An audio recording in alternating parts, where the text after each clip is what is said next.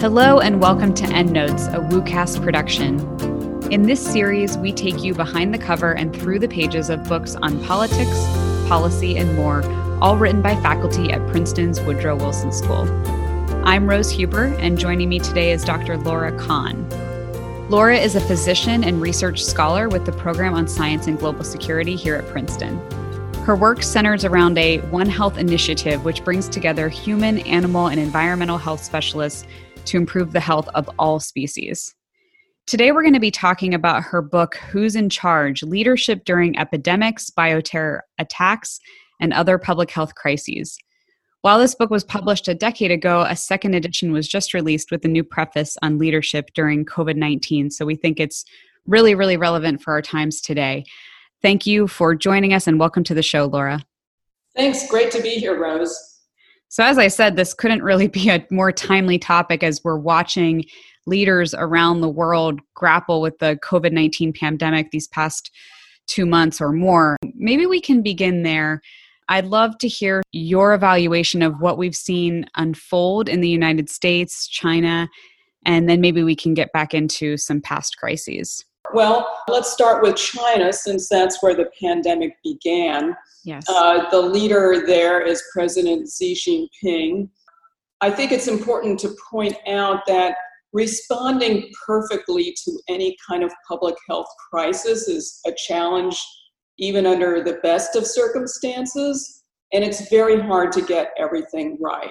Right. That having been said, President Xi Jinping made a number of mistakes, including a lack of transparency, which is extremely important if you want to try and get, any kind of containment efforts going. You have to have public understanding and support. And by not communicating well or trying to silence the doctors who sounded the alarm about the worsening crisis, he made things worse. So he was slow to respond, and that was his initial mistake.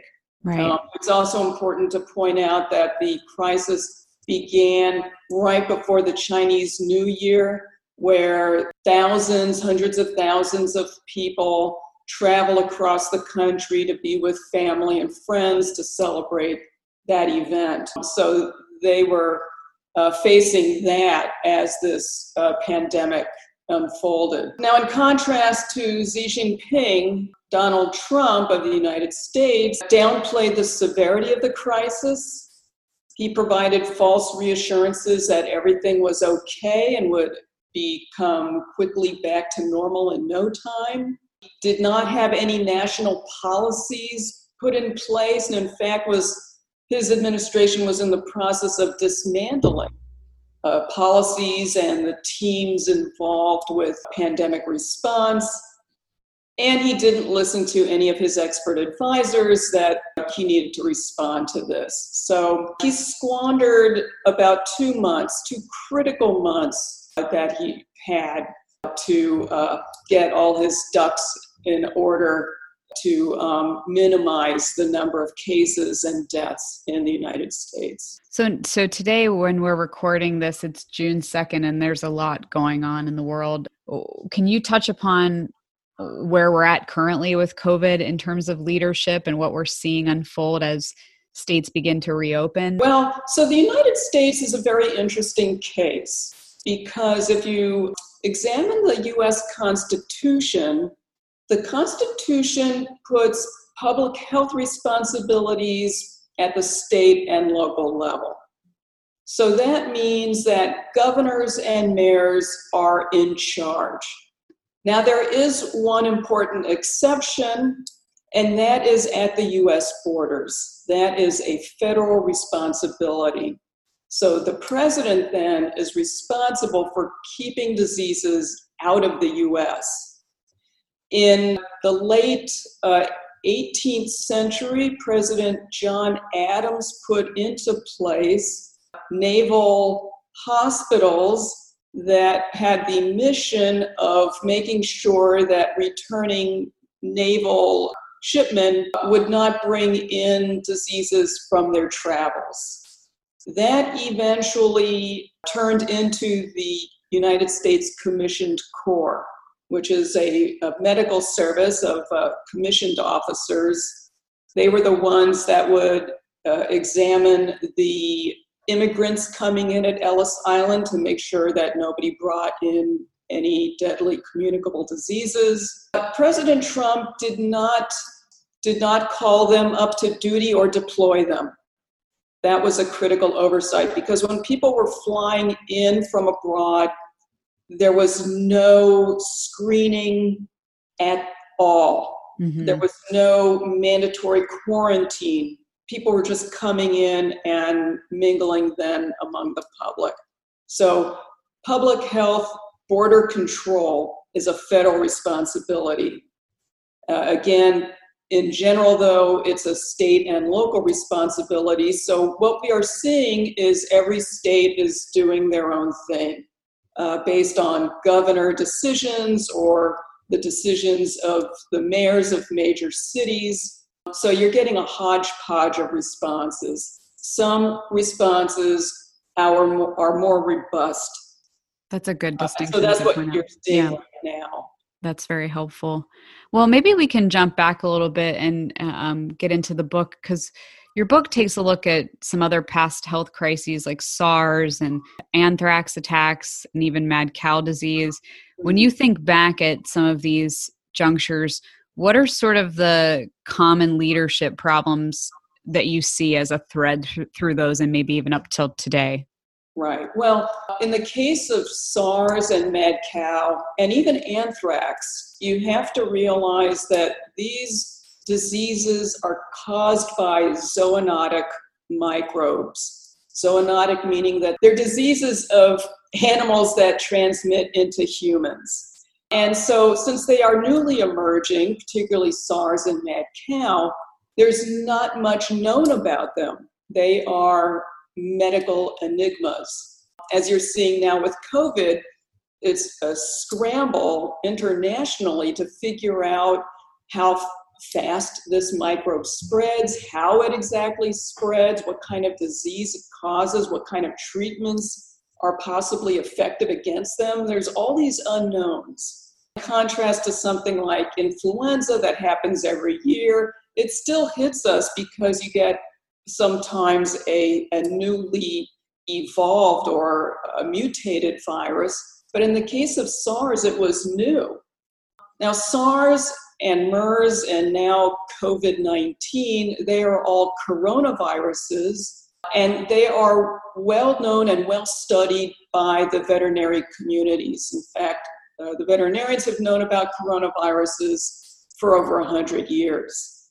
And so if leaders actually listen to the experts, the veterinarians, we would understand much more about these newly emerging diseases in human populations. So one of the key leadership problems then is just trying to make effective policies when the science is unclear. And in those situations, then leaders have to rely on common sense, good judgment, and listening to experts, particularly if they are not expert in medicine or science themselves. So that's a key factor of leadership that many political leaders particularly fail on. Well, that actually brings up another question I have, which is, what countries did okay and had, the proper leadership that your book explores? The countries that responded well had excellent leaders. In general, the Asian countries, such as Taiwan, South Korea, Singapore, even Mongolia, had rapid responses, early lockdowns, widespread testing, contact tracing, quarantine and isolation. Those measures all helped to reduce the number of coronavirus cases and deaths. Some leaders stand out, in particular Jacinda Ardern, the Prime Minister of New Zealand, implemented a swift lockdown and closed her borders. Now it helps that she has an island nation, so that certainly helped to close the country off. But she was also known for having excellent communications and also widespread testing and the other measures that the Asian countries did, that kept her country's number of coronavirus cases and deaths to a minimum. Angela Merkel, the Chancellor of Germany, showed outstanding leadership and communication skills for her country. So there are a number of countries that showed exemplary leadership, and their responses and number of cases and deaths reflect their competent leadership. You have to have communication with the public. You have to be transparent. You have to have the public on board with you in terms of your policies, understanding why they're being implemented, and trying to be as judicious and transparent as possible. You know, countries that are trying to hide information, punish those who try to warn the public, they're not going to do as well. You have to have a solid chain of command. Here in the United States, we do have a chain of command, but Donald Trump didn't follow it. We have the normal chain of command is the president, and then the Secretary of Health and Human Services, and then the Director of the Centers for Disease Control. We did not have that because the Director of Health and Human Services, Alex Azar, did a poor job. He and the head of the Food and Drug Administration, Dr. Robert Redfield, the head of CDC, they really botched the development and deployment of the U.S. testing capabilities, the test kits for COVID. Oh, yeah.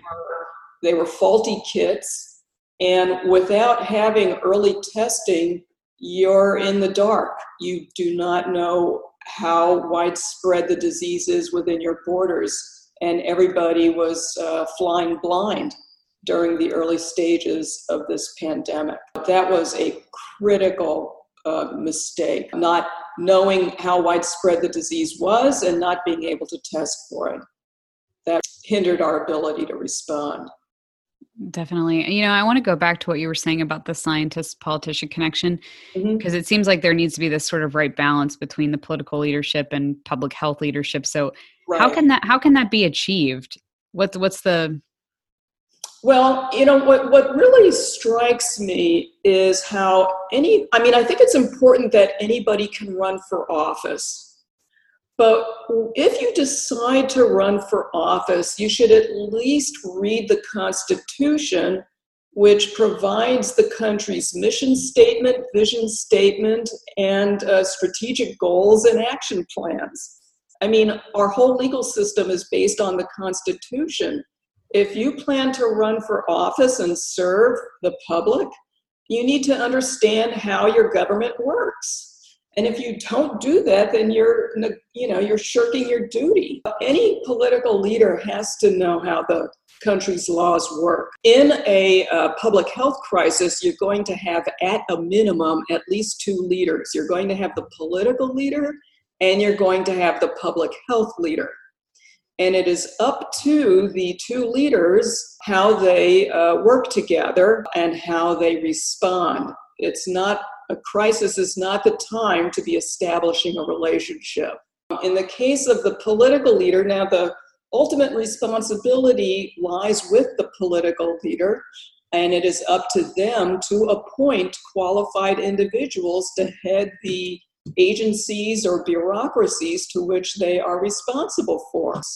And so the politician then decides how much decision-making responsibility he or she is going to delegate to their appointees. Do we have any examples from the past of more successful approaches? Like I'm thinking back, it's been a while since I thought about SARS or MERS or those sorts of things. What was different about the leadership then? Well, the U.S. dodged the SARS bullet. For whatever reason, we did not really have to deal with SARS. The country that did have to deal with SARS was Canada. They were hit very hard, particularly in Toronto. They have a very different government set up than we do, of course. Their public health infrastructure is much stronger than ours, and they also while SARS was deadlier than the current COVID-19 crisis, people weren't able to transmit it if they didn't have symptoms. So in some ways it was easier to contain as opposed to COVID-19, which is similar to influenza in that people who don't have symptoms can still be highly infectious. And that makes containing this pandemic much, much harder. Yeah, I mean, I want to step back for a second to the science, just because I've written about your work before, so I understand it pretty well. But can you talk more about the One Health Initiative and why that's so important? Sure. The connecting dots. Yeah. Sure. Well, what we are currently doing is we are running around putting out the viral fire.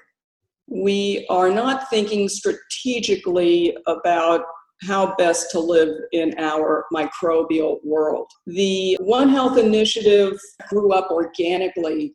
For me, two events, the West Nile virus outbreak of 1999 that emerged in New York City and the anthrax crisis of 2001, both microbes, the West Nile virus and anthrax, again, are zoonotic diseases. They are diseases of animals that infect humans.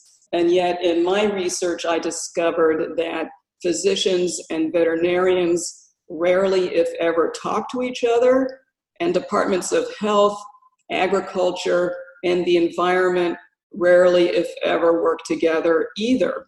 Yeah. So many of these diseases, these emerging diseases, of course, with some exceptions, particularly the coronaviruses and influenza, they are emerging either directly or indirectly through our consumption of meat and other animal proteins.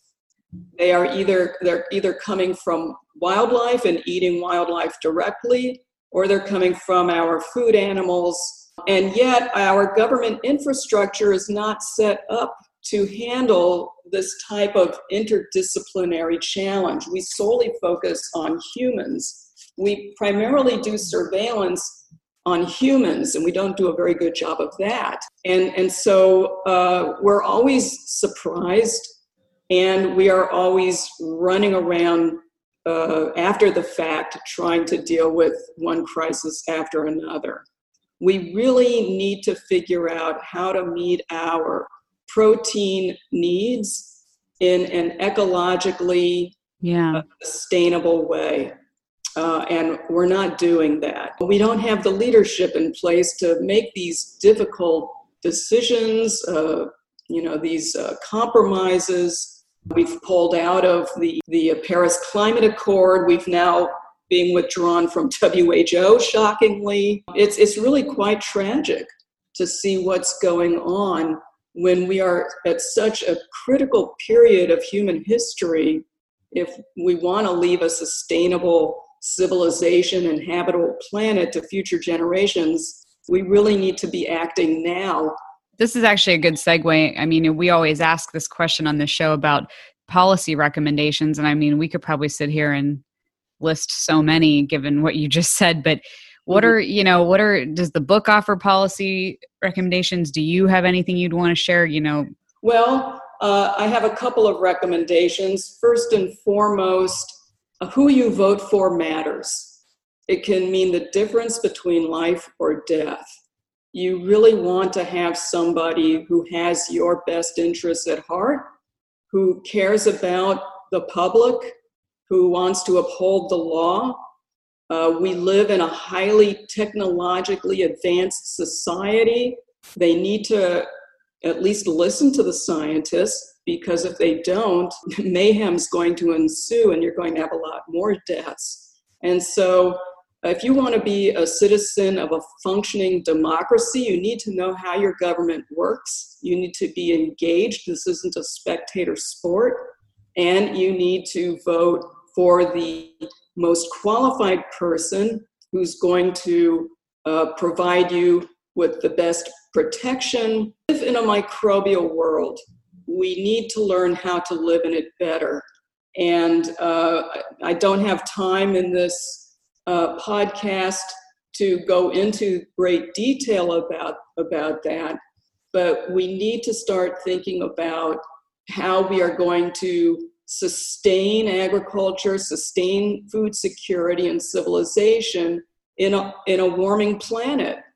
That's going to be a tall order, and we want to do it without unleashing more deadly diseases upon ourselves. And again, that ties together agriculture, food security, and global health. We generally do not look at all three together. We separate them out, and those arbitrary separations need to be broken down because they are so integrally related together. I mean, that's a big part of the One Health initiative, is the recognition that our health is inextricably linked to the health of animals and to our environment. So those are all very tall orders. Well, we're running about out of time, but before we wrap up, I just want to get into the motivation for the book, because I know you wrote it some time ago, and now it's been, a new edition is out. But back when you started this, what were you thinking when you went into the project, and how long did it take you to write, and who was the target audience for you? In 2009, I had spent time working in the federal public health. I was briefly at the Food and Drug Administration, and I was briefly at the New Jersey Department of Health. I had always assumed that policies were made by the best scientific evidence. And I was quite surprised to learn, particularly at the state level, that policies are often made more by political patronage than by science. And I was really stunned by that. And part of my goal in writing the book was to provide future leaders, both in the political and public health worlds, to understand what was going on and ways to make it better. I mean, policies need to be apolitical. They need to be based on data and hard science, not who's providing funding. And that was my original motivation to write the book in 2009. In this current second edition, I was just stunned by the leadership or the lack thereof, and I had to write about it. And so that was the impetus for the second edition. And I know on Amazon it's listed as a medical book under medicine, but it seems like it would be a book that anyone would want to read, right? Okay, just making sure. I tried to write it. I mean, it does have a lot of references, which I think is important to document what I am saying. But I think everybody should have an understanding of what's involved with these types of crises, because we're going to have more of them. This isn't a one-time thing. Yeah. We're going to have more and more of them as time goes on.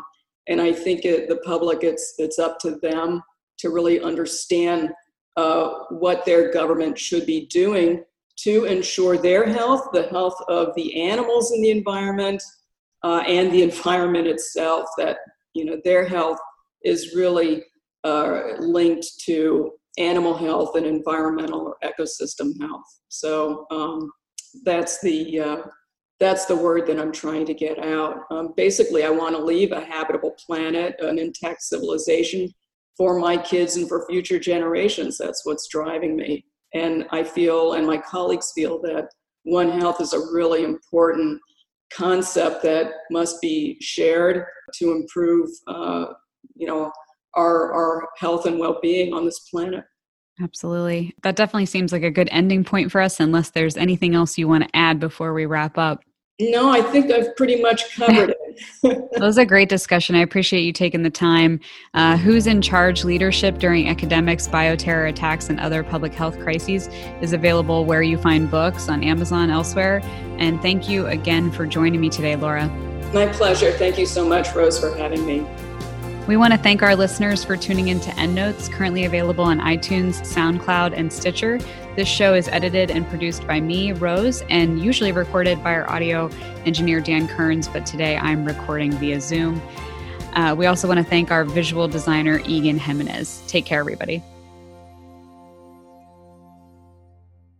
You've been listening to EndNotes, a series produced by WooCast, the podcast enterprise of Princeton University's Woodrow Wilson School of Public and International Affairs.